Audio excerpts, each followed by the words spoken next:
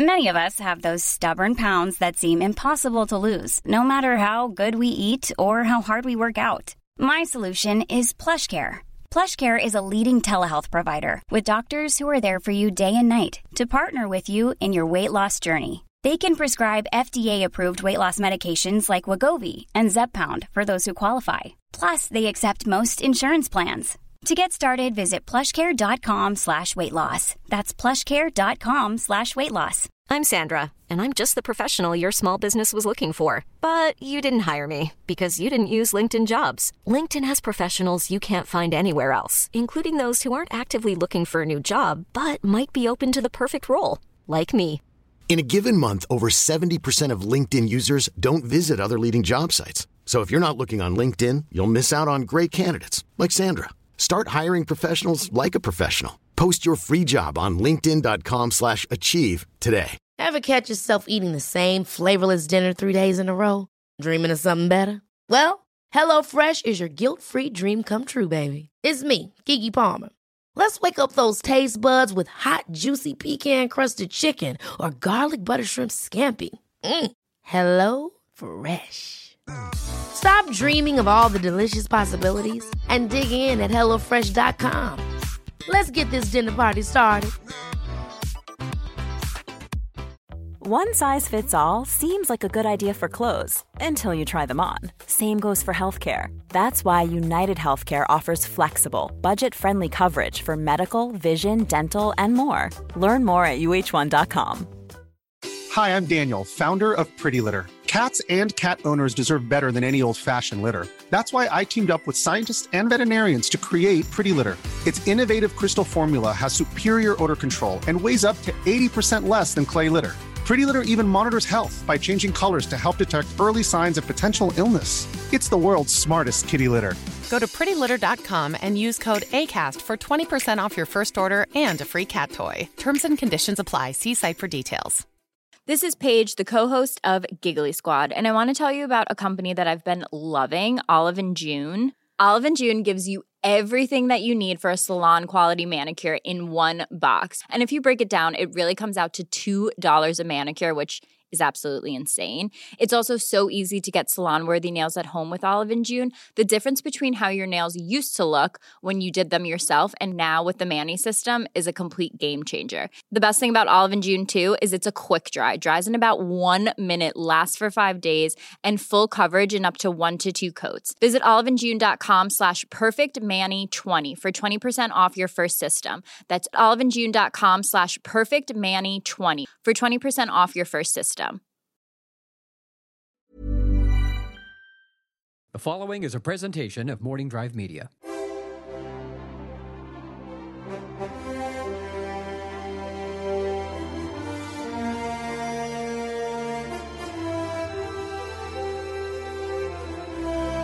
From the center of the galaxy, this is Force Center. I'm Ken Napzok, joined for the first time officially on a podcast feed we're starting together with Joseph Scrimshaw. Hello there. This is exciting, is it not? Yeah, I'm thrilled. It's a great time to be a Star Wars fan. I always say that. You always say that. We're here to celebrate the greatest saga ever told. But we, Joseph, have decided to go on our own little adventure into the galaxy.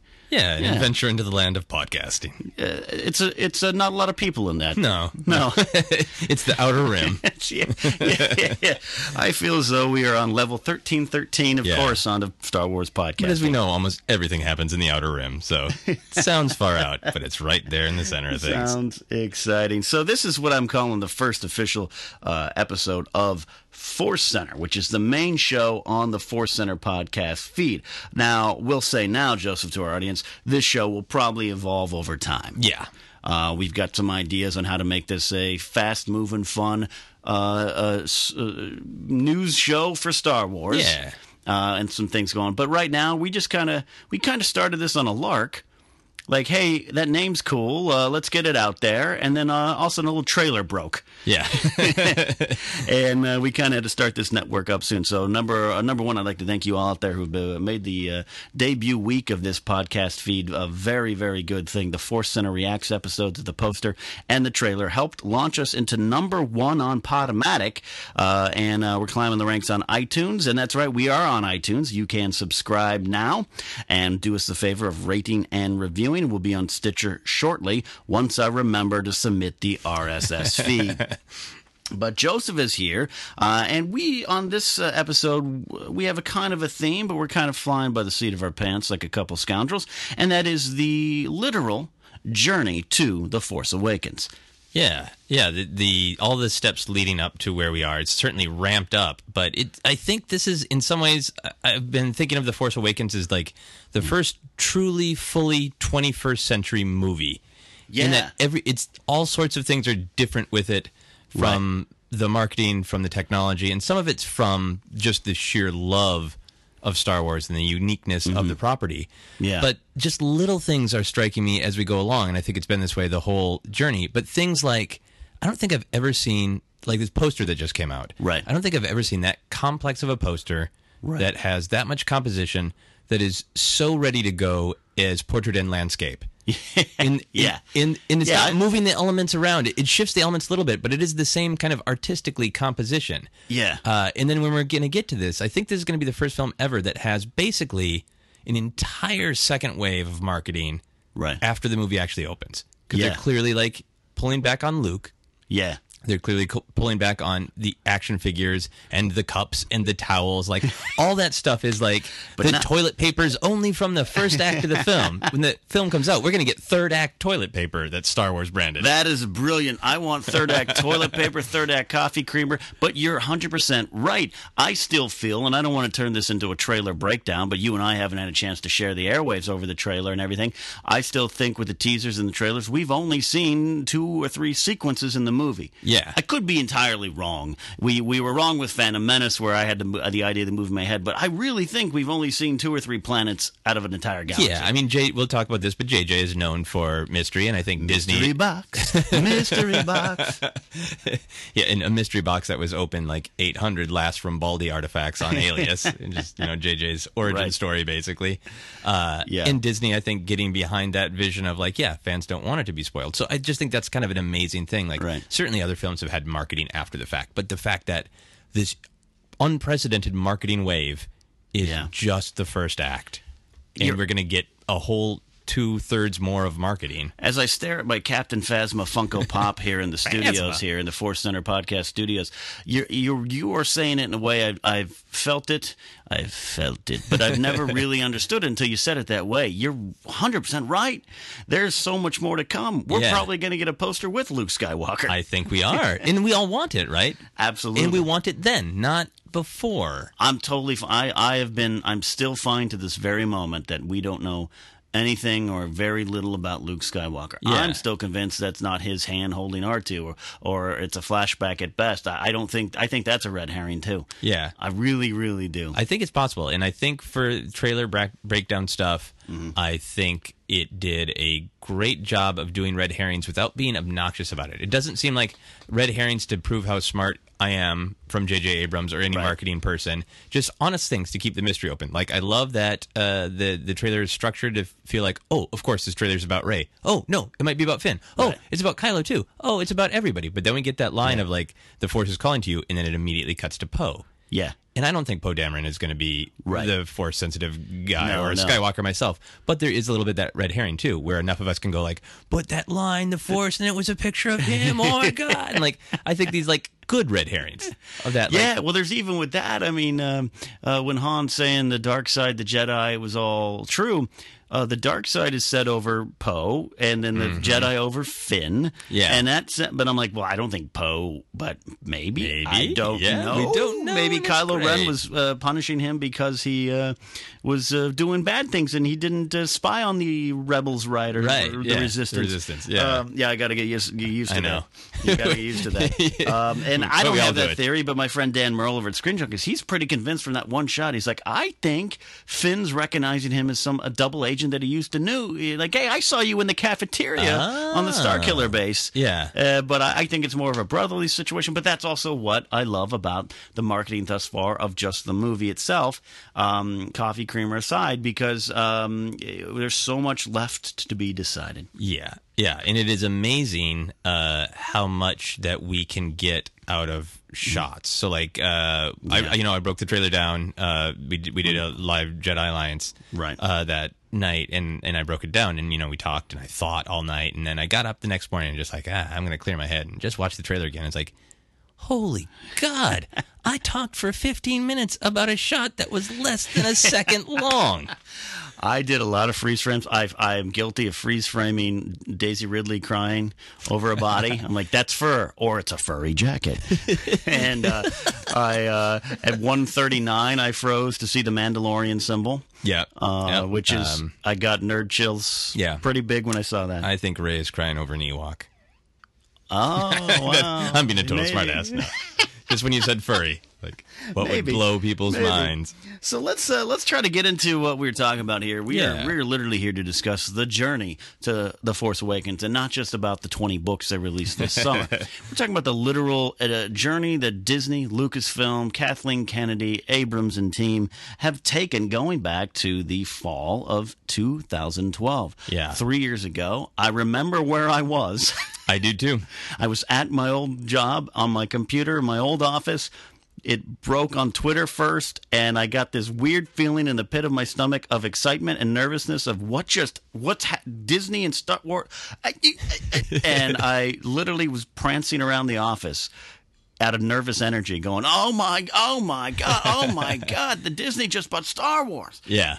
And it all unfolded. Where were you? Take me through it. Where were you, I Joseph? was sitting in the living room of my house that I still own it, but there are renters there now. When I lived in Minneapolis, Minnesota. So, it was fall and it was, getting cold. So I was sitting by a radiator and I was supposed to get work done. I was writing. And then, I always check Twitter because I have a problem. That's what a writer does. Yes, because anything but write is what a writer does. Right. And then write when they absolutely have to. And I think I'm good friends with Bonnie Burton, who used to work at Lucasfilm. Worked on the website a bunch, got a bunch of great Star Wars crafts books. And she was there with the rumors like that kind of half hour before of like, something's coming and I'm going to tell you ahead of time. I'm sure from my experience it's real. Right. So it was that weird thing of like bracing myself for like a big Star Wars news. I'm literally bracing myself in my chair as I remember. I was thrilled. Like I've never been a Disney fan. Right. I don't have anything against them, but like to me when I was a kid, what Disney was is it was the other cartoon choice from Looney Tunes. Right. And Looney Tunes is dark and weird about creatures trying to eat each other and falling off cliffs and hitting each other with anvils like that, and sarcastic bunnies. That's my speed. Mickey and Minnie being cute and having little problems. That's no. That's not for me. No, I want anvils and sarcasm. I'm an anvils and sarcasm guy. I'm in that boat too. So I was never really big on Disney, but I had seen already that they hadn't taken over Marvel. Right. That they let Marvel be Marvel. Right. That's where I went too. Yeah. I'm in your boat too. I'm not a huge. I love going to Disneyland, but I've always separated that from anything Disney did. Yeah, from the actual like what used to be the main content when people thought of Disney. It used to be like Mickey Mouse, and Friends, right. And so I was first thing I went to because I had some people say right there in my office, "Well, that's not a good. You want Disney to have Star Wars?" And I was like, "Yes." Have you seen what they've done with Marvel? Yeah, absolutely. Yeah, I want it. Creatively they kept their hands off it, and they did not suddenly Disneyify it. Iron Man wasn't singing a musical song to a squirrel. Like, that didn't happen. That would have been okay. Yeah, and some of the Disney movies are great. I should give them credit. It's not just Mickey Mouse, it's the movies and all that, but not a big part of my fandom. But I had always kind of hoped that Lucas would be the kind of magnanimous creator who would say, somebody else run with it instead of like it's mine and I'm taking it to the grave. Right. And he is a weird guy, and as I've said many times about the prequels, I think the story is great, but the execution is a problem, and I think that's always been his strength in the Star Wars is he's a great visionary who doesn't always execute well. Created this world, yeah. So I've always thought like, well, maybe he would just be stubborn and take it to the grave, and no one else tells him what Star Wars is. Yeah. Or maybe he would say, I've created something that's bigger than myself. Right. And I want it to continue after I'm done with it. And I was that was my main thought of like, how cool that he is that he said, I created this. It is now a part of the universe. Yeah. This real world universe that we live in, and I want it to continue, and I want other people to play in my sandbox. And I had wondered if Clone Wars had been the thing that made him, in his mind, the second Clone Wars series. It was the first one. I always overlook the first Clone Wars series, which is not canon, the Samurai Jack one, and it's good in its own right. But I know Lucas was very involved in the Clone Wars cartoon, for sure. Yeah. But that he had seen what some of the young bucks could do, and maybe trusted him more. I think maybe Dave Filoni probably has a lot to do with that. Where clearly, like, it seems like from all of his comments that if George said it has to be this way, he did that. Right. But he did it in a way to make it as cool as possible. Right. And it maybe like there's a little bit more trust that developed there. Right. And I always hear Filoni, isn't he saying that George loves his prequels? Yeah, that's all he says about the Clone Wars being out of order. But yeah, some of those stories are clear. When you watch them again, they're clearly from George's weird, twisted brain of like, hey, what if we did like a horror episode where they're like zombie parasites that come out of the Geonosian Queen and they get in people's brains? You know, like, like wow, that's Star Wars too. That can be Star Wars too. But that's always, you know. Oh yeah, and you know, and when I had heard in the Clone Wars stuff, and this is now getting into the defense of George, which I think the tide might be turning on George again. Now it's more positive. I'm hearing more positive, where people are like, maybe because he released it, but like the stuff where some of the weirder, more mystifying episodes that explain the origins of the Force or anything like that, and it's like, no, George, those came from George's brain. Yeah. Like he was in the room at the time. So all that to say, though, I agree with you. One of my initial reactions, and what was you know, there was those stock photos that on that day I remember of George with a lightsaber and Mickey. Yeah. Like there was a lot of that stuff. Yeah, everybody had their things ready to go. But there was very much he did it. He passed this on. Yeah. I had the same feeling you had.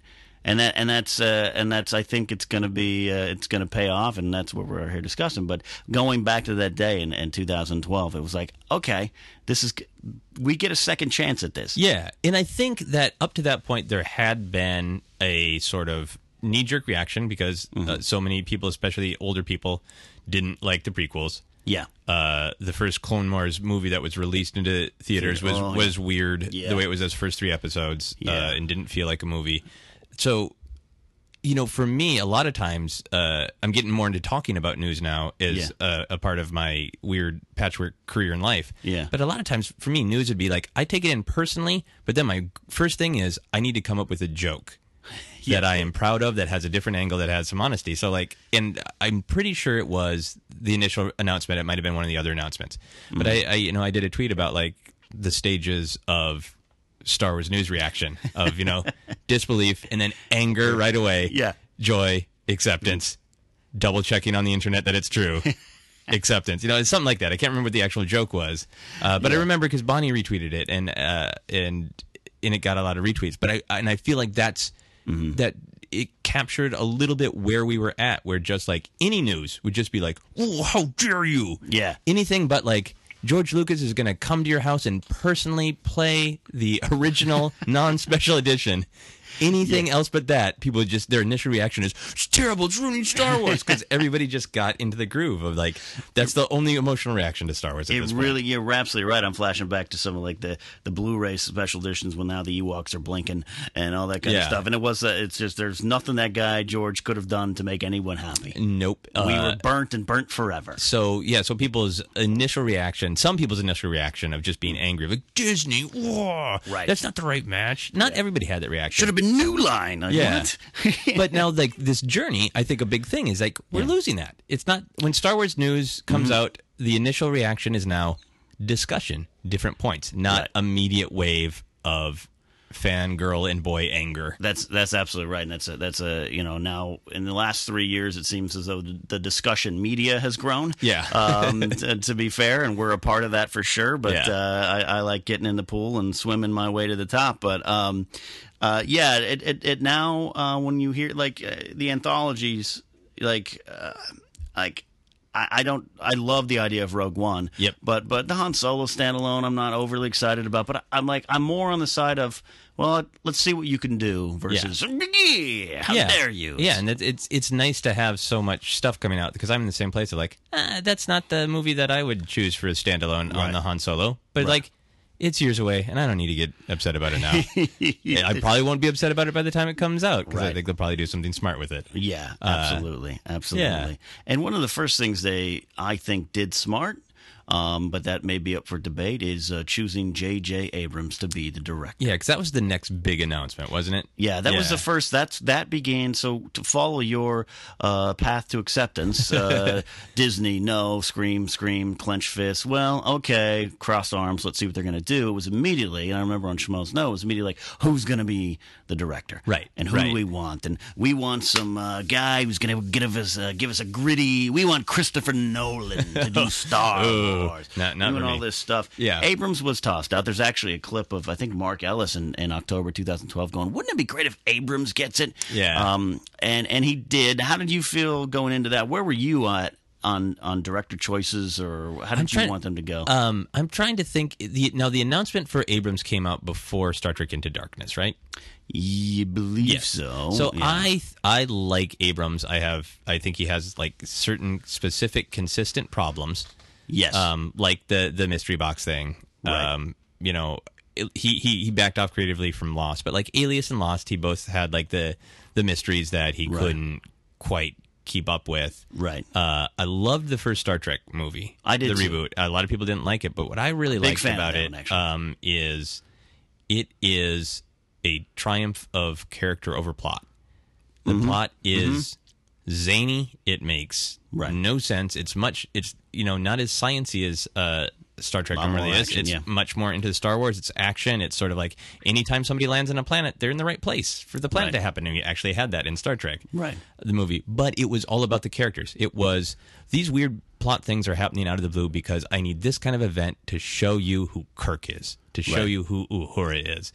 And I really love character. Yeah. So I was excited for J.J. Abrams. And the other reason I was excited, and I think we're all seeing this, is I also thought that he was a fanboy enough to not make a J.J. Abrams film, but to make the best Star Wars movie that he could. Whatever that means to him, his DNA will still be in this movie, but that it wasn't going to be cool, I'm going to make this movie look and feel like a J.J. Abrams movie, Right. Yeah, that he wasn't like that. Say a Chris Nolan might have. He's a great. I love what he did with the Batman stuff, but it might have been. Then we did we really want a Chris Nolan Batman? Yeah. Or did we want a J.J. Star Wars or J.J. Abrams Star Wars? We want a Star Wars. Yeah. We want a Star Wars. Here's a buck. Go see a Star Wars. And I agree with that. And it's funny when you mention Abrams to a lot of people. That's the back then and even now. I had this discussion today over at Screen Junkies with Alicia Malone and a producer over there named Jawan Guillory and JT Schmoes, and J.J. Abrams' name came up, and Dan Murrow was there too, and it was I like him. that's kind of thing. I like him. Yeah. But look, I love most of Super 8. I love the first Star Trek. I do not like aggressively do not like Into Darkness. I really, really dislike Into Darkness, but I feel like he let his screenwriting pals run with that. Right. I don't dislike the way it's Kurtzman, acted, the way it's filmed. I hate the plot, and I think it is Orci and Kurtzman who did that, and who got their backs up when the fans were kind of telling them what to do, and they were like, "We're going to outsmart you." Right. With the Khan, not Khan. Harrison I don't stuff, even think that was J.J. Abrams' mystery box. I think that was the screenwriters. Yeah. So I felt like Abrams isn't going to play those games with Star Wars fans. And that's funny, going back to the discussion I had today with those guys over at Screen Junkies. That's exactly what people went to, too. Is I think he's tied up with some bad writers for a long time. Lindelof, and not bad. That's not fair to say. These are successful working men. But, there's something with there. I think there's a little antagonism with the fandom, and I don't think we're going to get that with Star Wars. Well, and so they choose him, and then shortly after that, Michael Arndt gets brought on, who's an Oscar-winning screenwriter, and then that may be when the book is written on the making of The Force Awakens, to me, may be the most interesting chapter. And the only thing that might appear to be bungled in this journey to Force Awakens is whatever happened in the writing. Yeah. Well, and I guess that's a thing, just to kind of take a half step back. Yeah. Selling Star Wars was one thing. Yeah. And we got the burbles, like, it's going to be sold to Disney. I'm like, oh, cool. But and the main point of that is there's going to be a new trilogy. Right. And how much that was kind of, there's the Disney reaction, but then I think everybody had that excitement about the movies. And then when we were hearing about these creative teams, it was so different than now, where we know, like, it's going to be handled by a lot of people. Right. And back then it was like, oh, well, J.J. Abrams is in charge of Star Wars now. That's an excellent point. The Lucasfilm Story Group wasn't we hadn't heard those terms. Yeah, and we didn't know, like, oh, there's going to be a different director for every trilogy. Kathleen Kennedy had certainly made herself known, but in the last several months, like basically since Celebration on, she's come out swinging, and then I'm Mon Mothma this damn thing. I am in charge of this. Yeah. And J.J. Abrams, that's great. He's my hired gun who's going to make this first one, and then I'm going to hire another gun, and I'm in charge. Right. So I think our reaction to Abrams was coached in, like, he's George Lucas now. He's taken over. And it appeared that way to me too. Yeah, why wouldn't it? It really did. Like, and I think there was talk of rumors, but it was like he'll direct 7, he'll come back to direct 9, but he's in charge. He's like the Feige for Disney, for what Feige does for Marvel. And that's very less that way now. I don't have that feeling now. I think Abrams will always be an executive producer of all these and have some say. I'm sure. Certainly with the writing, it seems like. Whatever he had to unfold the story here. But you're right. Going back to that, that's an excellent point. Back then at the time, it was like, oof, did we just put it in one man's hands again? But, that's right. And the thing with Arndt too, to go back to that, like, that was a good choice. I thought it made sense. And then I still wonder if it was just like, hey, do a pass. Yeah. But at the same time, it just seemed like something happened. Yeah, and I don't know exactly when Lawrence Kasdan came in and said, all right. Yeah, I'm going to write this story now. Yeah, I'm going to old school this, because out of everybody, I think we're not talking about him enough, because so much of our fandom is based on A New Hope and Empire. Yeah. That he had such a big effect on in Jedi. Yeah, in Jedi, Empire, particularly Empire. Yeah, that's him. Yeah, that's him. I mean, there's some great old pulp stuff from the first draft of Lay Brackets, but then he made it the movie that we know in terms of on the page. Yeah. So the fact that I don't know if it was sort of like Arndt's script was like, good script, but this isn't our Star Wars, and then and the rumors we had heard Arndt wanted to focus on the new generation, and then that maybe they wanted this about the old guys. Look at what we've seen so far. To me, this is very much about the new generation. Yeah. I think Han's our Obi-Wan in this one, actually. Yeah, and I think it has to be. I certainly hope that Luke, Han, and Leia, at least a couple of them, continue into the trilogy. I hope it's not just like this is the goodbye to all 3 of them. Yeah, I think that'd be a mistake, certainly. I can see definitely wanting to have the balance there of, this could have been Luke's story, and in Act 2 we meet the new kids. Right. Instead of what I think is going to be the other way around. Mm-hmm. So, and then to add complexity to it, we know that Lucas wrote up outlines of here's broadly what I think should happen. Right. He was announced as an executive producer, which I was always happy with, because he's got story. Concept's great, execution the problem. So, but now he's kind of been saying, like, they didn't really take my ideas. Right. And his son Jet came out kind of about a year ago. Remember, Jet was kind of out there going, my dad wrote some stuff and they didn't want it. It's so funny to think of it that way. Yeah. And I remember seeing a little clip with George on the street, and someone was TMZ or something. Like, hey, what do you think? And he's like, I'm a retired guy, man. I don't know. I'm going to go see him in the theater. I'll let you know. Yeah. I'm going to see him for a fan for the first time. I want more than anything, once the new trilogy comes out, we've seen it, I want more than anything to know if any of that came from George, and I want to know what he was thinking instead. Yeah, I think that's going to be that's going to be a fascinating. In the talk about the decades old people versus George Lucas. Yeah, what if it would be so amazing if the trilogy comes out, it's good, but people have their beefs like we're going to because we're Star Wars fans, and then we see George's outline and go, oh, that's actually really good. It took care of some of the problems. One thing I want to know is where's George Lucas's YouTube reaction video to the trailer? He is such a non-demonstrative human being. I think that you could easily just imagine just like he's looking, maybe a nod, arms a little crossed. Smile. Oh, that's funny. I like okay. the droid's rolling. Oh. Yeah. It's easier to shoot then. 40 million views. It would have been 40 million views. Yeah.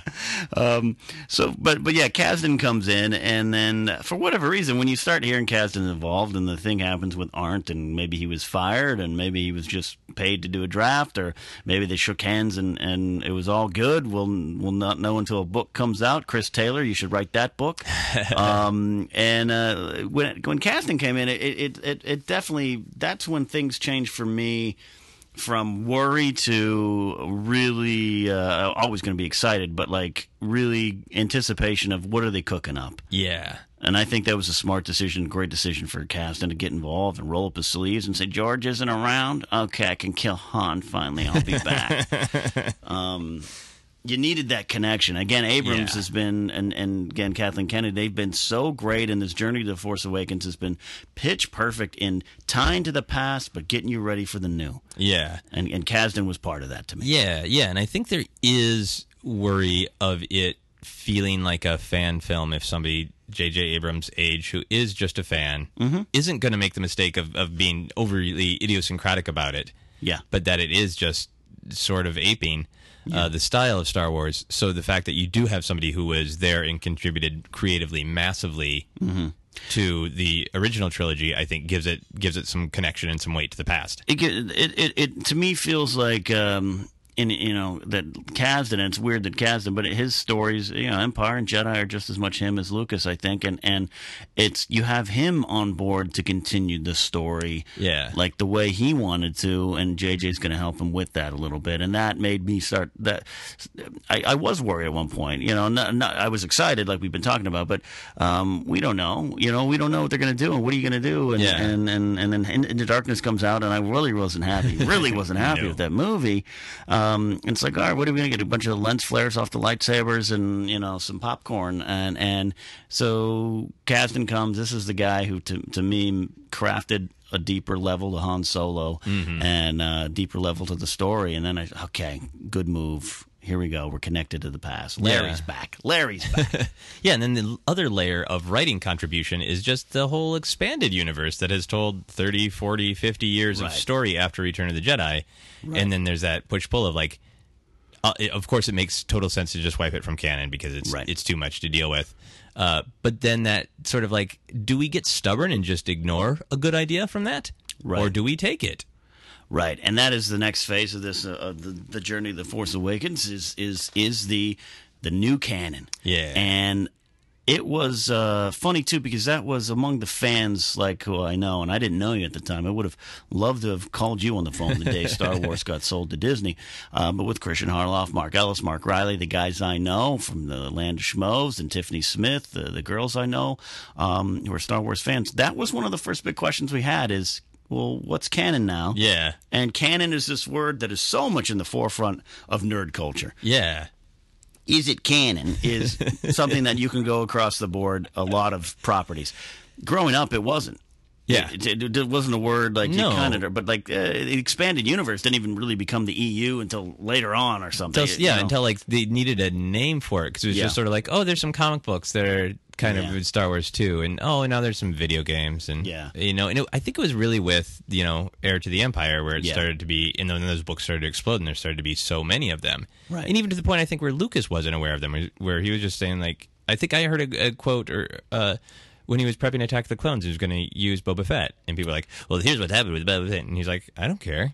Those are books. These are my movies. Right. And even then he was saying, like, if my movie says something different, my Star Wars movie is always right. And at the time, look, I remember Aura Singh shows up in Phantom Menace for a second. Yeah. And that looking at the pod race. Yeah, looking at the pod race, and it was like that was a character that I remember seeing in that, like, who's that? Then early internet days, load up, and it's like, oh, that's from a comic. And I had stopped reading after Kevin J. Anderson's Jedi Academy trilogy. Okay. So Zahn's trilogy came first, and the Jedi Academy kind of hit. I own a copy somewhere of The Truce at Baccarat, one of the worst Star Wars books, I think. It should be good. Yeah. The only thing I like about it is Luke's bones have calcified from the lightning. Yes. That's the only thing I like about it. It's the one that happens right after Return of the Jedi. Yes, and then I have The Courtship of Princess Leia. Okay. Also one of the worst books I've ever. never read that one. Yeah. I've read the back of it. Yeah, and I should have stopped there. And then I myself had stopped. It was just too much. It was too much. But then as this character, Aura Singh, comes along, and I'm like, oh, that looks like an intriguing character. Instead, I got Jar Jar, and I would have liked that character. But it was like, okay, so there's stuff. I liked the idea of George saying, you guys are having fun over here in the corner creating board games and card games and comic books. I like some of your stuff. Yeah. And I'm okay with that. He took so much from the role-playing game. And my understanding of it is that, like, late 80s, role-playing game, that's where we got so many of the official names of background aliens, where we got alien race names, and those certainly tracked through to the films and just became canon. Well, yeah, I mean, you and I grew up where it was Walrus Man, not Ponda Baba. Yeah. You didn't know he was an Aqualish from the planet Endo, but we do now. Up there on my shelf, one of my good friends from Schmoes know, top shelf there, I have a Weequay figure. Rachel Cushing bought that for me as a gift. Nice. And I grew up with that. Well, that's Weequay. Well, no, that's the species name. He's a Weequay, which sounds offensive to me. So it's Doug Weequay up there in the corner. He had a shift down at Jabba's palace that day, and he got caught up in a galaxy of war. Yeah. So I liked all that, and then and Quinlan Voss shows up by name only in Revenge of the Sith, and that was one where Lucas was like, "Oh, that story I liked that one." Yeah. So I think it's right around the middle of the prequels where Lucas is really like, "Okay, I got to start." Making this all make sense. So it added some weight to them, but then I always joke, hey, the expanded universe, Chewbacca dies, all that kind of stuff. So then they officially announced, no, we are sweeping this all away. Wipe it out, all of it. Wipe them out. Do what must be done. Get rid of all the comics and card games. And I was 100% okay with that. Where were you? I was absolutely thrilled with it. And just kind of fascinated. You and I have talked about that border between like a huge obsessive love and having to have a little bit of a sense of humor about it. Right. That, like, I take Star Wars deadly serious, and I think it's really funny that I take Star Wars deadly serious. And I think both of those things can and should be true. And that part of me also likes that, like, I'm concerned about canon. I'm concerned about is Greedo still a Rodian? Like, and I'm honestly concerned and also find it delightfully fucking absurd.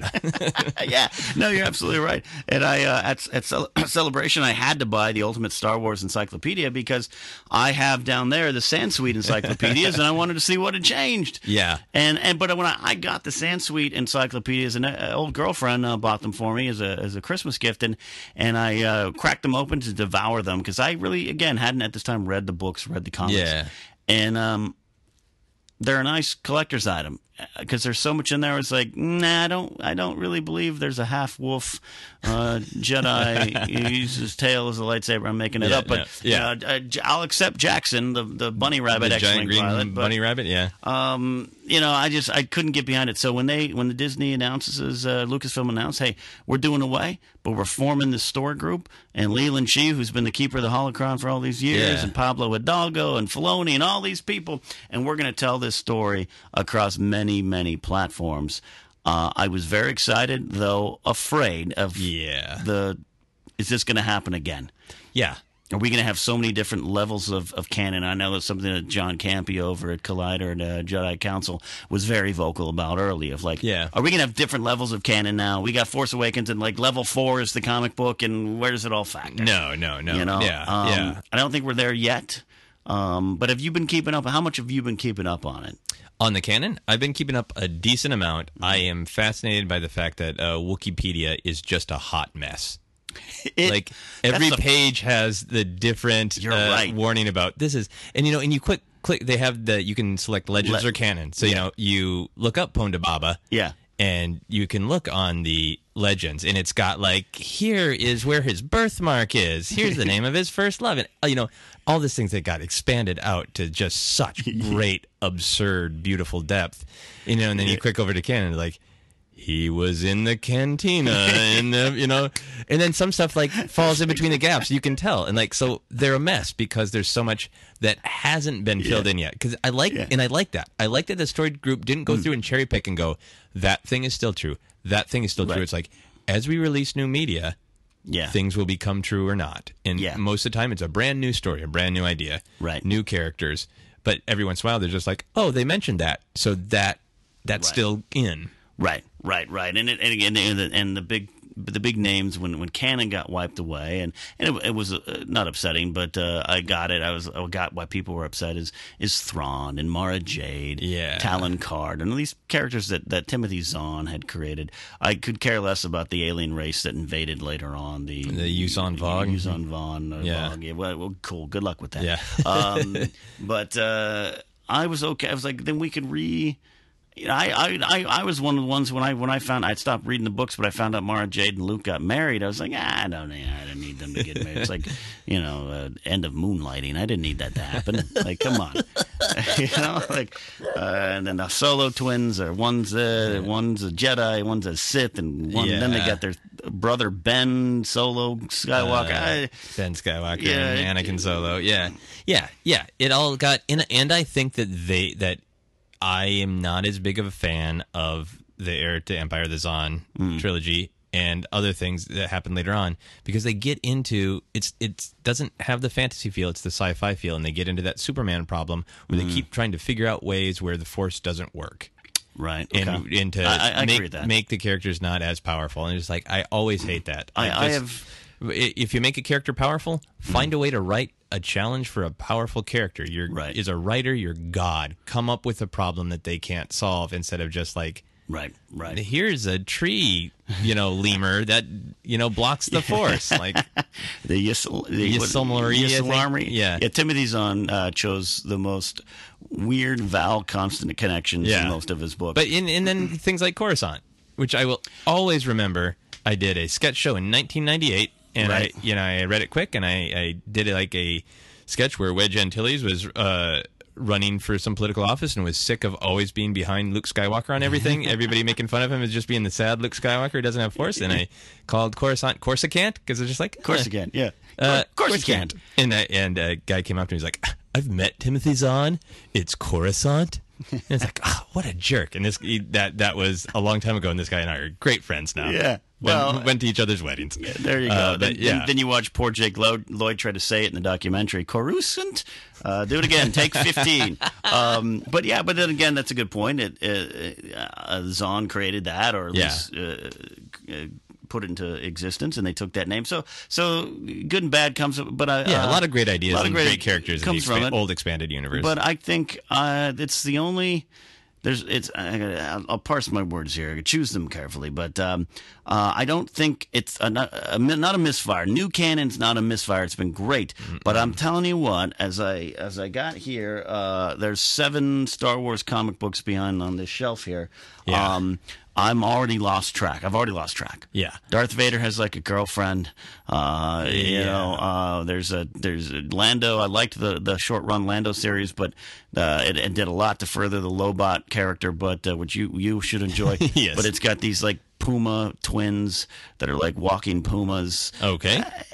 And now it's like, just give me a Jackson one shot. So we're already going to Crazy Town. We're already going to it. Yeah, and I'm already ready to right now. I'll tell you, and I've enjoyed everything Marvel's done. They're doing it well. Jordan D. White's the editor. Heather Antos, the associate editor. They've done it. They're doing a great job. But I'm all ready to throw. I could forget it already and not have it factor into anything. Okay, and that's a misfire a little bit to me, but it might just be me, my old brain. I think it is a danger of the volume of stories. I think the opportunity that they have is to tell stories that don't undermine the films. Like in the films, the films should be the big events, the most important events. Right. And I think they have an opportunity to make sure that nothing in the comic books and the books kind of fight that too much. And I've only read a few of the books. but they have all been great, either individually, but more than anything, of kind of starting to tell a combined story. Like, I have got so excited for the new canon that I've seen in the books, and it's not about, oh, is this character still this alien, or does that alien fit? It's about broadening out the scope of what the galaxy is, and I think really very purposefully shifting the story from being one of good and evil to one of chaos and order. And that's what I liked about Aftermath. Yeah. I think you and I we didn't get a chance to talk about it off air, so let's work through it now. But Aftermath, it was maligned. I understand why it was maligned. Yeah. I definitely want to know where Luke, Han, and Leia are, and we got 4 pages of Han and Chewie. We got references of Leia and Luke. If you're going to continue the Return of the Jedi story, why aren't they around? I get that. Right. But what I did like about Aftermath is when you pull down Saddam Hussein's, the palace and the statue. Why am I late at night? When you pull down Saddam Hussein's statue, that's a sign of victory. But you're still there. That's just the sign of victory. It's just the sign of victory. So you can pull down the Emperor's statue at the end of the re-released Return of the Jedi, and you can dance, and Ewoks can sing and eat more stormtroopers. And they can sing 2 different songs. Yub Nub and whatever that was. And they'll actually do like the rework song in the Return of the Jedi re-release. But you still have a galaxy in chaos. And I thought Aftermath, I actually enjoyed the characters and I enjoyed the story.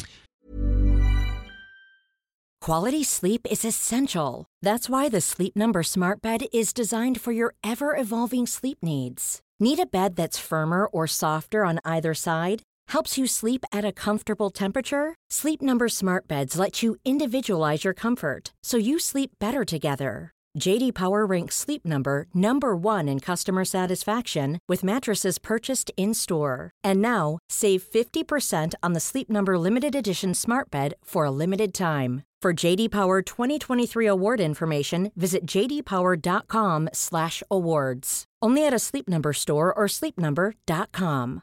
One size fits all seemed like a good idea for clothes. Nice dress. It's a t-shirt.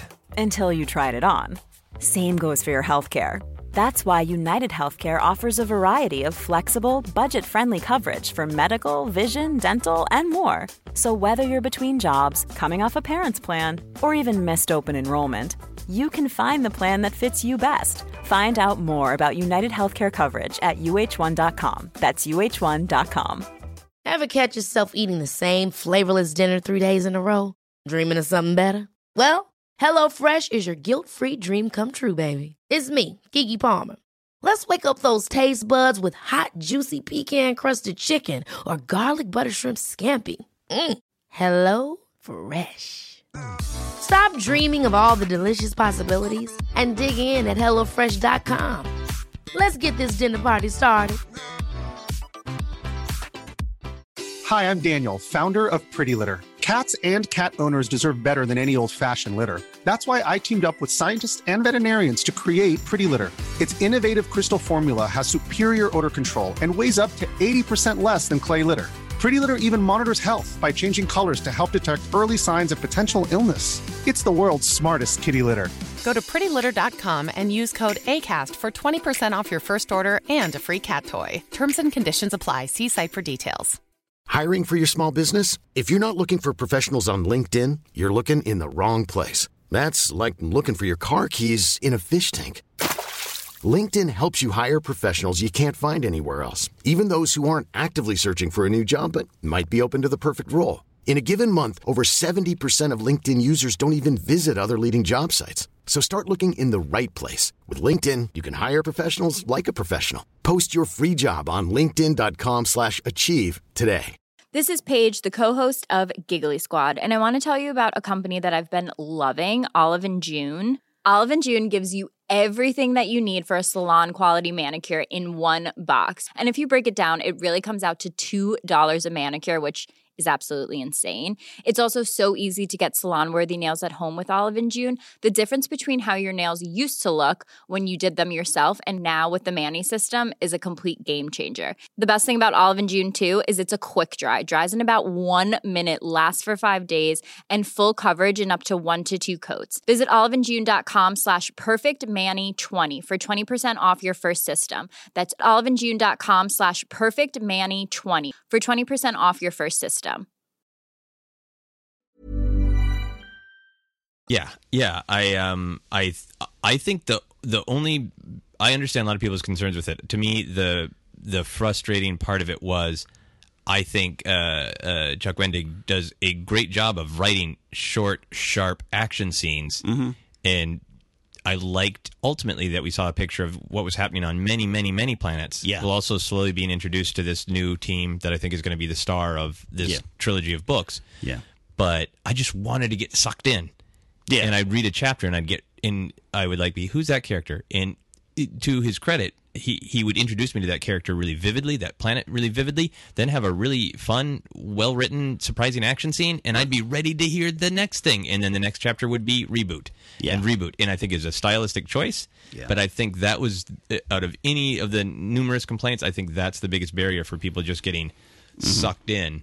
Yeah. Because each individual chapter, each individual character is interesting, but it doesn't flow, which is a definite stylistic choice. Stylistic choice, yeah, and I agree. I mean, whereas like Paul S. Kemp's work with Lords of the Sith is, loved that book. Yeah, and Claudia Gray's Lost Stars just Lost Stars pulls you in. I'm about 2-3 chapters into Lost Stars. But what I like about Lost Stars, and even though it's a quote unquote YA title, it's filling out that world. And there's several people, thousands, millions of maybe people who joined the Imperials. And so I want that. That's a realistic level of the universe expansion. And whereas Lords of the Sith was a small heightened story, but it to me did a great job connecting stuff back to the Clone Wars. Yep. And Ahsoka Tano and Darth Vader, like his memory is mentioning like specific memories that you can go, like I read a chapter and like, I'm going to go watch that memory he just tried to push away on Clone Wars because I know which episode it is. I did it. I brought up Netflix, and that weekend was watching Clone Wars again because of that. So like I think between and those are the 3 I've read. I've read Lords of the Sith, I've read Lost Stars, and I've read Aftermath. Yeah, I'm looking at my books up here. I have Dark Disciple, Tarkin. Yeah, have you read Tarkin? I haven't, and I would like to. I'd like to. We'll do that. Yeah. I'll pull that off the shelf and let you borrow it. Tarkin is Lucino, who wrote Darth Plagueis, and is a great writer. It's a good B+ A- book. There's some. It stretches a little stuff, but I won't. But it does the same thing too, where it starts to effectively expand the universe. Yeah, and it shows us not only what's going on with people in the universe and all of their little stories. I think the expanded universe did that too, but it was just sort of like, okay, well, a character from the Cantina is going to have an adventure. Right. Everyone feels connected. And Aftermath and Lost Stars in particular, because we see the ground level view, the small person's view of all of the events of the classic trilogy. We see what they remember, what they believe to be true of the Clone Wars. Yeah. And in Aftermath, we're seeing the same thing. Whereas the Sith, we see the same thing. Much of it deals with the idea of what do people know about Vader and Palpatine? Do they know they're Sith Lords? And all of that, and I had a sense that it would, all of that great sort of mystery of what is the truth? We got that in the trailer for the new movie too, and that was so powerful. I heard you talking about it on Alliance, and I had been talking all during the day. We're very simpatico on that, where Kylo Ren is a misinformed fanboy. Yep. Because as we know now, and we could already make sense, where Palpatine and Vader go, and half the galaxy doesn't believe it. Yeah, half the galaxy isn't sure. Yeah, and the Jedi are a story that's real old at this point, and just doesn't even seem realistic. Right? Yeah, and they're referred to as it's like a gang. What criminal gang? I think I was just reading in Lost Stars. Is that right? They're doing a test. Yeah, it's it's like they don't even call him a Jedi. It's great. Yeah, if you haven't read it, tune out for like literally 30 seconds. But like they're practicing for a test, and like what's the name of this famous criminal? Yeah. You got to remember him. He started the war on Geonosis, Mace Windu. And and I think the cumulative effect of that, building up to Han's lines in the trailer we just got of, it's all true, the dark side, the Jedi, they're real. The amazing thing to me is that this has been with us so long that a long time ago, which used to just be a story, is now true. Right. We, the viewers, know this story happened a long time ago, and most of the characters we're watching don't. And it's really happened to us, and it really did happen a long time ago. Even if you're 12 years old and a big Star Wars fan, you probably experienced some Star Wars thing when you were 2. Yeah. No matter what your age, it's already a long time ago to us. We know the story. The Jedi and the Sith have been fighting for generations and causing war after war, and now there's going to be another war, and it's the Jedi and Sith doing it. And do any of you guys know about it? Yeah. Yeah, and that's absolutely the most effective part of the trailer. I thought was because the only real dialogue we're getting that was directly delivered from a character to a character was not about the movie that we're going to see. It was about everything that came before it. Yeah, and that is I love that trailer. But yeah, it ties in. So you're making an excellent point where they're doing the comics and everything. It's a little much, man. It's a little much, but I think overall they're really hitting it in the sense of it's all working towards something. And I would have to be on those meetings. Yeah, I hate meetings. Yeah, but I would have loved to have seen the day one on a whiteboard. All right, we got to get to here. Yeah, from here. And what are we gonna do? Do it. Well, and the other thing I'll say, I haven't read the comic books, and I agree that it is just the volume wise. I think it's maybe a little bit too much. You're gonna fill up the spaces too fast, leave some mystery, and I believe that there's some Goonie things happening or are gonna happen in the comic books. Yeah. But I'm just stoked that the books have thematic resonance. Yeah. Because it's easy enough for a story group to get together and decide we're going to really decide that Han Solo did join the Imperial Academy, and that's going to be canon. There's a difference between deciding in an event and saying, this is the mood of the galaxy. This is the point of the galaxy. Right. And you connect all those books together. The other story they tell is the story of the title of this whole thing, of Star Wars. Mm-hmm. That it's going to be war after war. Yeah. And we know about 2 of them, and now we're going to see a third one. Yeah, absolutely. And then even the title, it's so funny. I had the reaction. I know a lot of people I knew had the reaction where they're watching that trailer and Han says that stuff and the dark side, the Jedi, it's all true. And we all went like, oh gosh, it's like the Force was, the Force Awakens. Oh, now I get it. Exactly. And it seems like so naive to say, but yeah, it was like, oh. And I have never been sure about the title. That was another part of the journey to The Force Awakens, is hearing the title. True. I had heard a rumor that it was going to be The Ancient Fear. And that's such a Lucas title. That's such an old pulp serial title, and I really liked it. And then I just said, okay, I understand from a marketing perspective, The Force Awakens, active verb, is better than an old scary thing, So, but I was like, is this Disney being just marketing? Is this just marketing? So I'm thrilled to see, no, it's something's happening with the Force, and I'm really hoping that's the Force is a character. And the teaser, the first teaser, when the first lines you hear is "There's been an awakening," I remember kind of going, "Wah."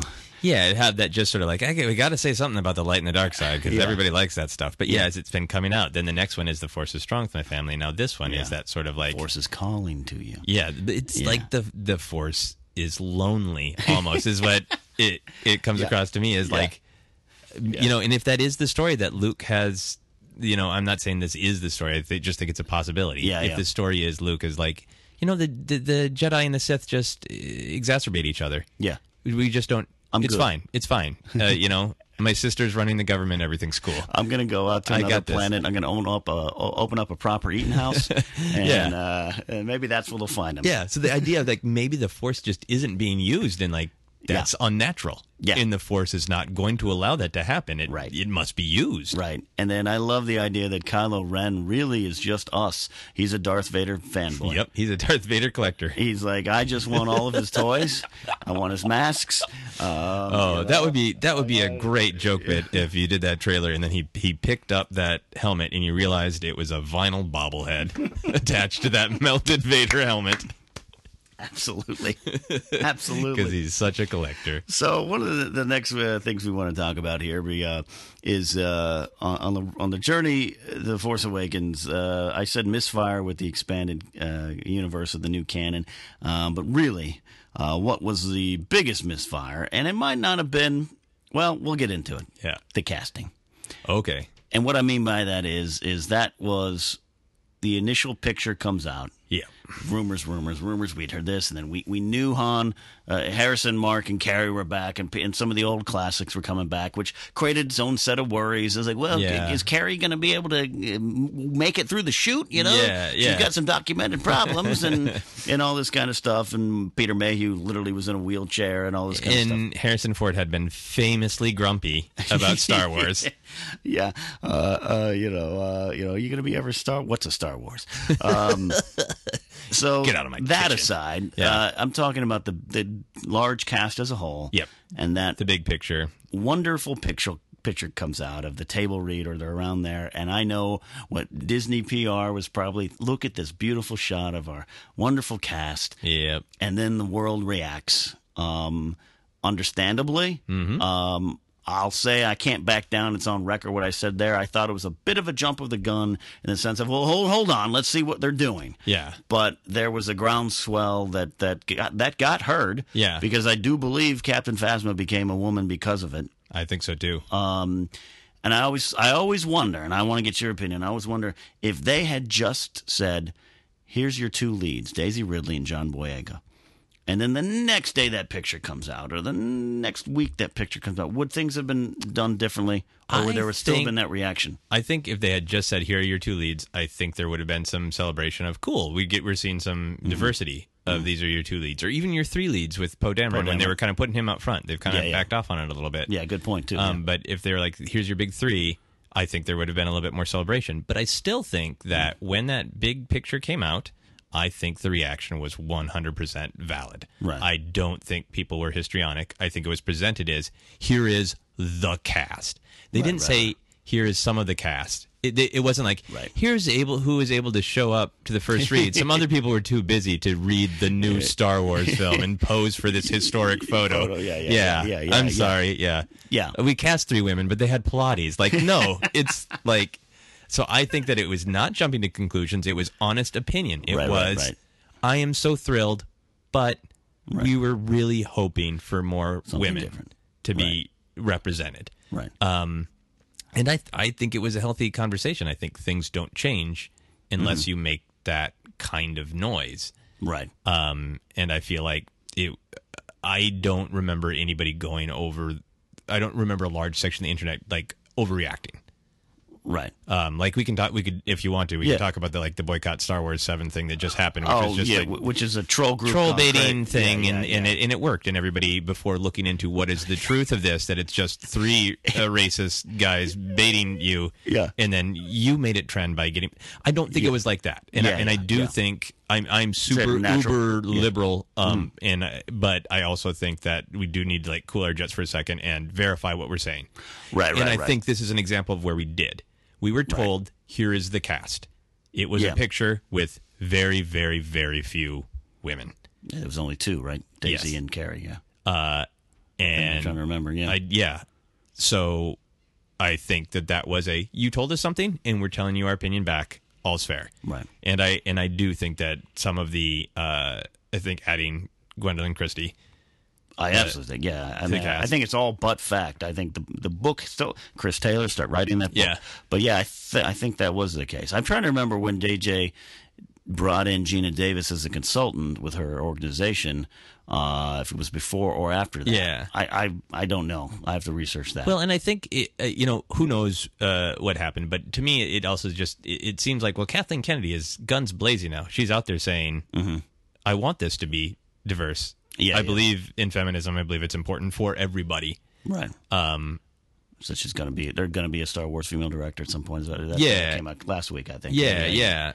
And I think that kind of outcry of saying, "Hey, we were really hoping for more diversity," allows I think people who are still making things for money to feel safe to say, "Wow, the audience wants there to be diversity too. Right. So I can get behind this and say, yes, we can do it. We can do it. And I don't, that's actually beneficial to my bottom line. Right. It's not, and now she has that confidence. Right. And then you look at Rogue One. Rogue One seems to be very much more well-balanced and an attentional level. Yeah. To me, it seems that the one press shot seems like they've gone in that direction. We're already seeing that with Episode 8. I think. Yeah, that they're, some of the they're early doing some more casting. But as it's played out, that as they're emphasizing more and more that Rey and Finn are looking like the leads, right? Like the full-on leads. Rey's center of that. And I really do hope that Rey is the Luke, the Anakin of this trilogy. That this is her story. I think it is. I think so too. It's tough to say that. I mean, Boyega might be right there with her. You know what I mean? But placement on the poster but that trailer was. That is what little Annie, little Luke, and now little Rey, or whatever her name turns out to be. Definitely think that's what you're going to be. Not that one character changes all in terms of the diversity of the casting, but that definitely seems like now they're going in the right direction. Yeah. So they listened. Yeah. They listened, and I think maybe they did have some other intentions of like, well, we're going to cast these really small characters, sure, that are like, we as Star Wars fans, like, oh yeah, well maybe they don't. It's a Nub level character, and like, great, we'll buy 1,800 books, and we can write essays about that character. Yeah. So there's kind of no small character in Star Wars, but maybe they really did think like, oh, we've got a couple other small characters, and didn't really think through. Right. When you tell the world this is the cast of the new Star Wars, they're going to react. Right. Again, that's why someone probably look at this beautiful picture. Yeah. Everyone's going to love this. Press send on that tweet. Oh, crap. Oh, yeah. And I don't think it ruined the moment. I had the joy of seeing that and looking around and studying and thinking, and then I heard the outcry, and I was like, yeah, that totally makes sense, and I agree with that. And for me, it's both. It can be both. I believe you live in a world where you can kind of have both. Celebrate and complain. And complain at the same time. It's kind of like being a Star Wars fan. So as we come around the corner on the bend here, the cast, the writers, everything's in place. New canon is going on. We got Battlefront returning, which has been another side note. But now I want to talk about the actual marketing of this movie specific. Yeah. Let's get back to the trailer, teasers, and just that. And again, like you say, quite accurately, the marketing of maybe just one or two acts of a movie. It has, to me, been pitch perfect. Yep, I think after that, the stumble of they weren't entirely in tune with the audience with that photo, everything has been, I think, meticulous and amazing. Right. I think down to we've talked about the other trailers, the teaser, and when it was released and how it was released, and the fact that it showed the new and the old, but the new stuff really looked like. That's from Star Wars. I've never seen a speeder like Rey's chunky speeder, but that looks like it's from Star Wars. And of course, BB-8 of like, of course, the natural evolution of the look, but different.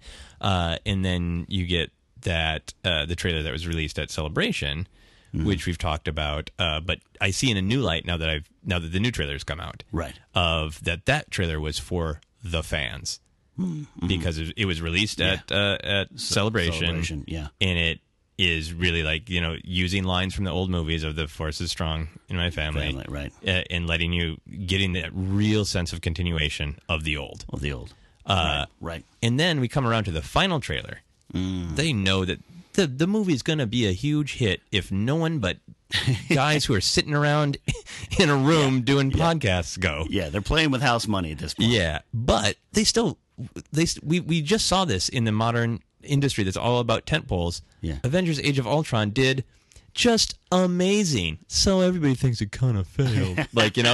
And then with the insanity of Jurassic World, I wonder how much they feel like now that we know that we don't even have the ability to project. Once something goes past like a certain, I think I read an article with Jurassic World, like once it goes around past 130 million, we don't have the ability to measure it.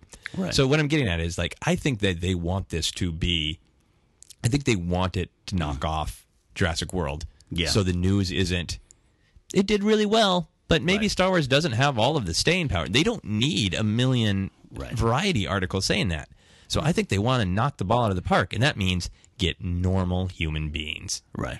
And then you release a trailer during Monday Night Football. Right. And the trailer has stuff for us uber Star Wars nerds to go nuts about. But other than that, it shows you Harrison Ford's going to be there. Right. There's going to be lots of ships flying around shooting at each other. There are going to be some explosions. Yeah. You know? Yeah. And a good old-fashioned lightsaber fight. There's going to be some light. And it just shows people who are just like, oh, yeah, Darth Vader. I think my kid had one of those action figures. Or my daughter maybe plays that video game. But whatever. It's heavy breathing. I'm your father. Yeah, I got it. Those people to be just like, yeah, that sounds really fun, and I want to know what everybody's talking about. It's dangerous to get in bubbles. I say it again. And you're sitting in a room of a man in his late 30s who will die in these Star Wars toys. These Star Wars toys will bury me in an earthquake. And I think this is the first time you're really sitting in my room. You've been in my house, but I don't think you've been in my room. We're recording in the separate Force Center studios tonight. And I feel like I am in Obi-Wan Kenobi's hut, and I can find the holocron that tells me how to build my own lightsaber. Or you have wandered into the back of a Hot Topic. Which is a place I would happily live. So I am in the bubble. You're in the bubble. We are in the Star Wars discussion media bubble. I'm telling you, man, I still have people and friends from my hometown. It's not just about my hometown being a little smaller than where I live now. But I have just normal people who have families and kids and day jobs and careers and other things to worry about. Yeah.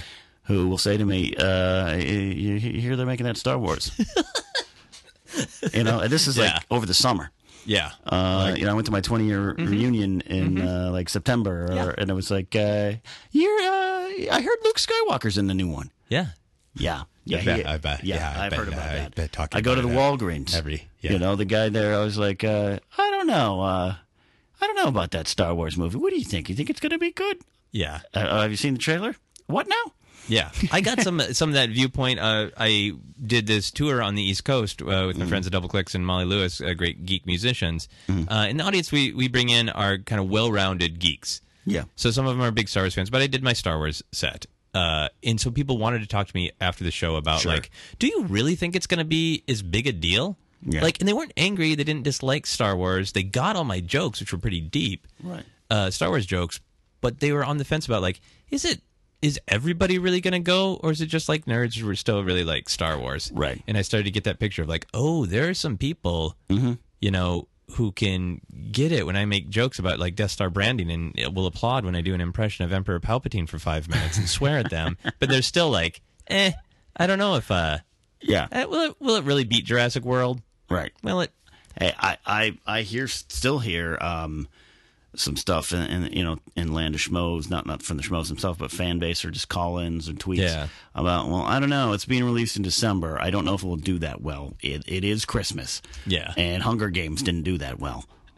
Yeah. Really? Yeah, they are different things. Meanwhile, Fandango's going, is our website back up?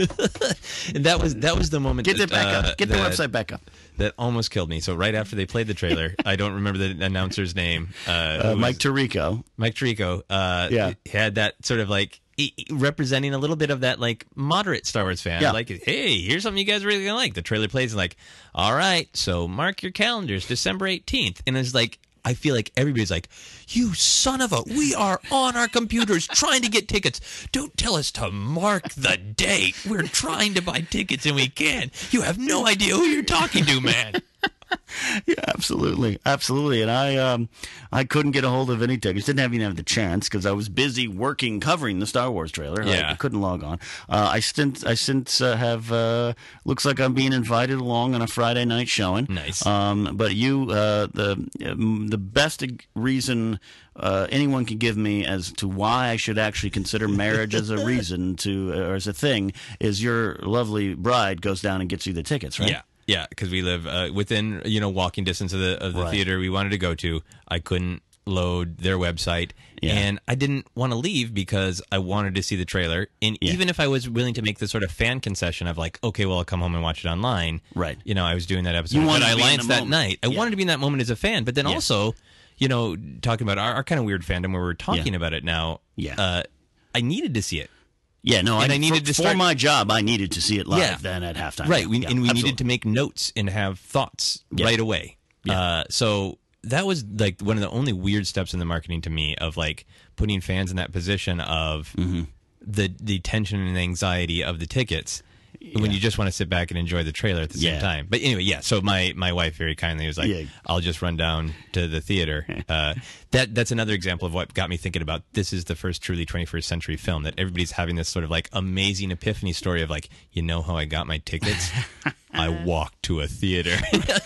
I love hearing on Jedi Alliance Mike Black's story of it's so beautiful. I went to El Capitan and no one was Yeah, he was telling me more details before he shot the show. Like he parked at the Hollywood and Highland complex, which you're not around LA. It's across the street, kind of big, lots going on. No reason to expect that you would be able to just walk up to Disney's flagship theater, El Capitan. And he told me about he passed a guy in a Millennium Falcon t-shirt on the escalator, and he was like, and there's a guy with a Star Wars t-shirt turning around, so they must be like turning people away lines or around something. the corner. Like, no, it's just some jerk who has a Millennium Falcon t-shirt. Is like he had to get to his car for parking or whatever because he wasn't in line. Yeah, that's amazing. Yeah, Pitch Perfect in the trailers. I mean, I was one of the ones that cried in the car leaving. I was on the border of Las Vegas and California on my iPhone watching Han say, "Chewie, we're home" for the first time. Yeah.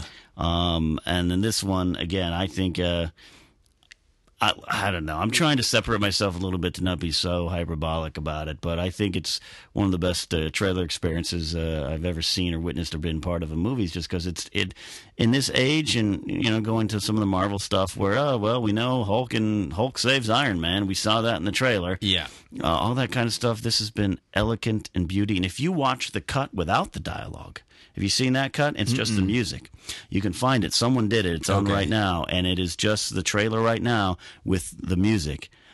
It's a piece of art. There's a lot going on in that music. Yeah, it's a piece of art. Starts without any super distinctive, manipulative Star Wars hook and then it's got lots of different little themes. Yep. Fairly subtly worked in there.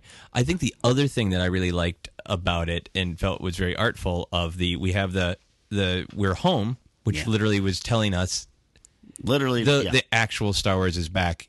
If Star Wars is your home, the door's open. We're back. Come on in. We're back. Your home as a Star Wars fan. Yeah. So very comforting. Yeah.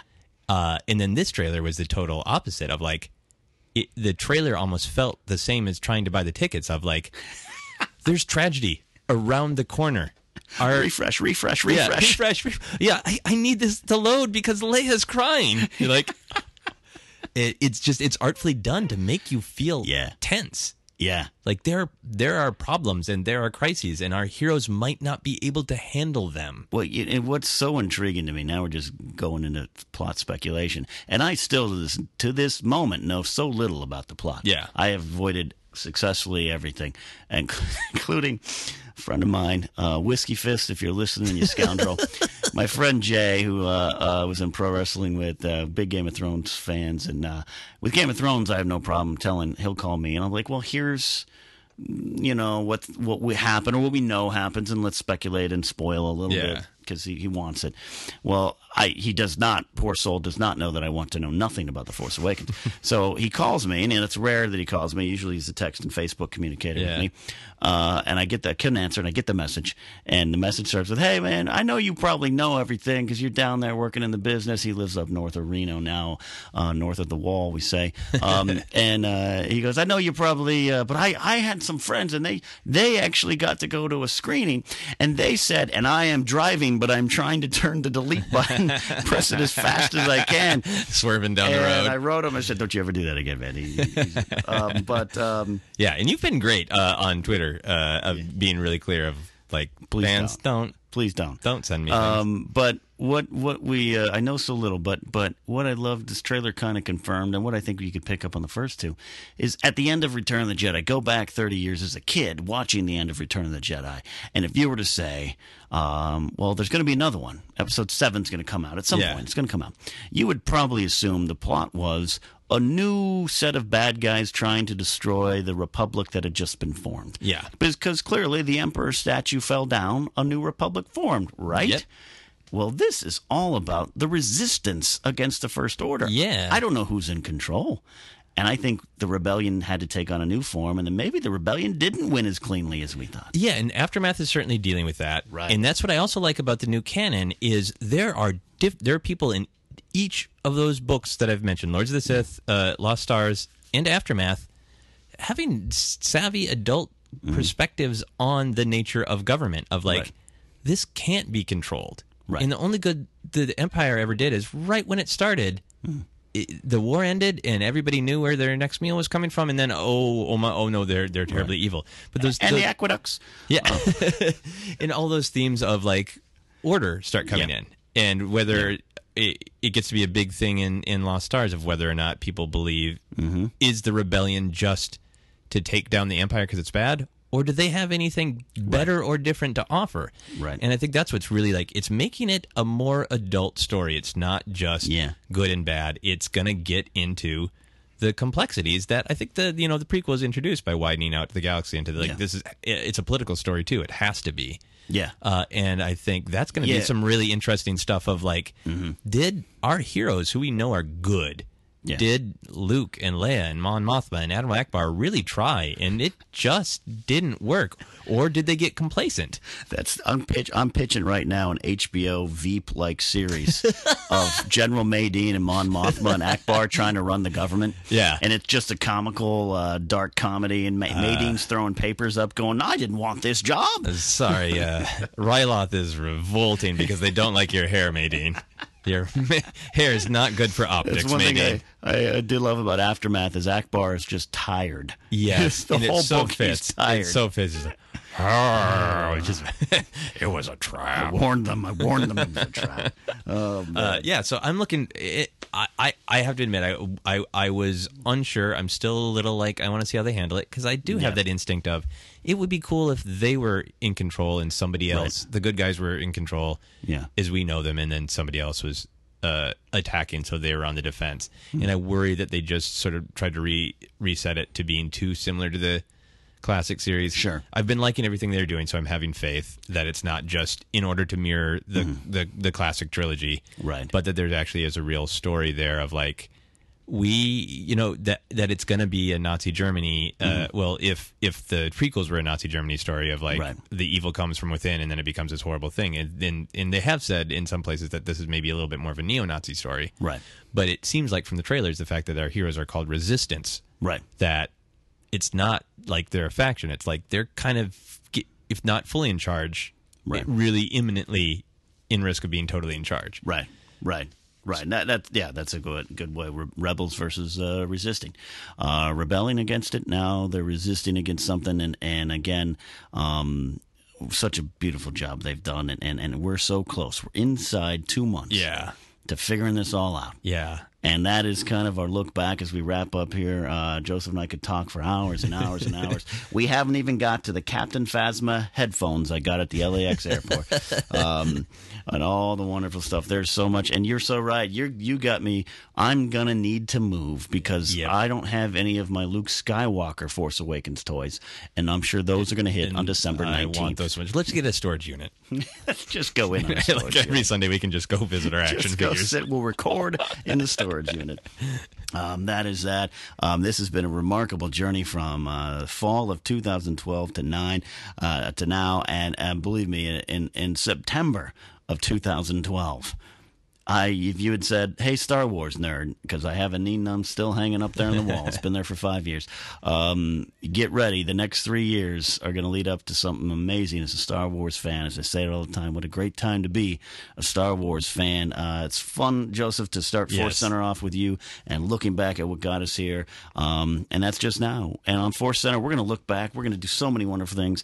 The Star Wars galaxy is so big as fans. There's so many nooks and crannies to sign in. To crawl in, I should say.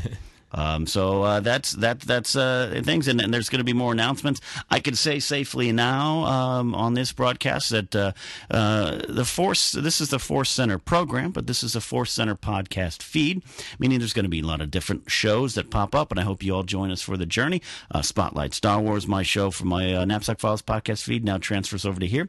Joseph, you're working on a show. We're still development in your mind there, right? Yeah, I'm brainstorming some ideas. If anybody has ideas that they want to shoot at me, feel free. If there are things that you want to hear, I'm still brainstorming what I'd like to do, so feel free to throw me your ideas. Right. But something fun, something with an element of comedy to it. Comedy, which is what I think one of my things I called you a Star Wars comedian. Yes. Which is not all your comedy, but it's just one thing. There's a part of it, yeah. And I'm proud to announce now, I will announce now, you can tweet her later after listening, Jennifer Landa is joining our roster of talent and is going to be a regular contributor with, right now will be a monthly show on the Force Center podcast feed that I won't say her idea yet. It is spectacular. It is a fun kind of journalistic approach to being a Star Wars fan, which is one of the things she does so well on her YouTube channel. And then, of course, Mark Riley, Christian Harloff, all those guys will be on there. And then anytime you and I, Joseph, are like, let's just break out some microphones and talk about Star Wars for 2 hours. Absolutely. We're going to do it. There will be an awakening. There will be an awakening. So you can follow us on Twitter at Joseph Scrimshaw. You can follow me at Ken Knapsack. Hashtag Force Center Pod. And I need you to include the pod because if you just hashtag Force Center or follow at Force Center, you'll end up at a Swedish gym. But at Force Center Pod and hashtag Force Center Pod if you want to join this conversation. Tweet me and Joseph and follow us at Force Center Pod, like I said. And we'll answer some of your questions too on air when we get them. So that has been a great time looking back on the journey to where we are now, The Force Awakens. Joseph, thank you so much for joining us joining us. This is your damn show too. What am I saying? Sorry. Thank me for joining you. Thank you. Joining us.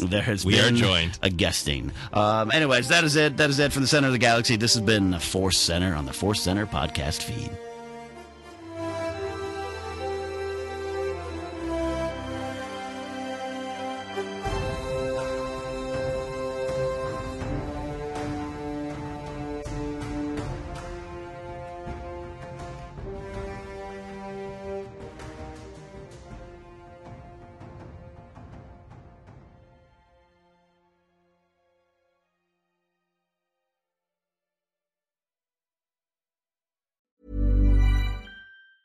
Ever catch yourself eating the same flavorless dinner 3 days in a row? Dreaming of something better? Well, HelloFresh is your guilt-free dream come true, baby. It's me, Keke Palmer. Let's wake up those taste buds with hot, juicy pecan-crusted chicken or garlic butter shrimp scampi. Hello Fresh. Stop dreaming of all the delicious possibilities and dig in at HelloFresh.com. Let's get this dinner party started. Hi, I'm Daniel, founder of Pretty Litter. Cats and cat owners deserve better than any old-fashioned litter. That's why I teamed up with scientists and veterinarians to create Pretty Litter. Its innovative crystal formula has superior odor control and weighs up to 80% less than clay litter. Pretty Litter even monitors health by changing colors to help detect early signs of potential illness. It's the world's smartest kitty litter. Go to prettylitter.com and use code ACAST for 20% off your first order and a free cat toy. Terms and conditions apply. See site for details.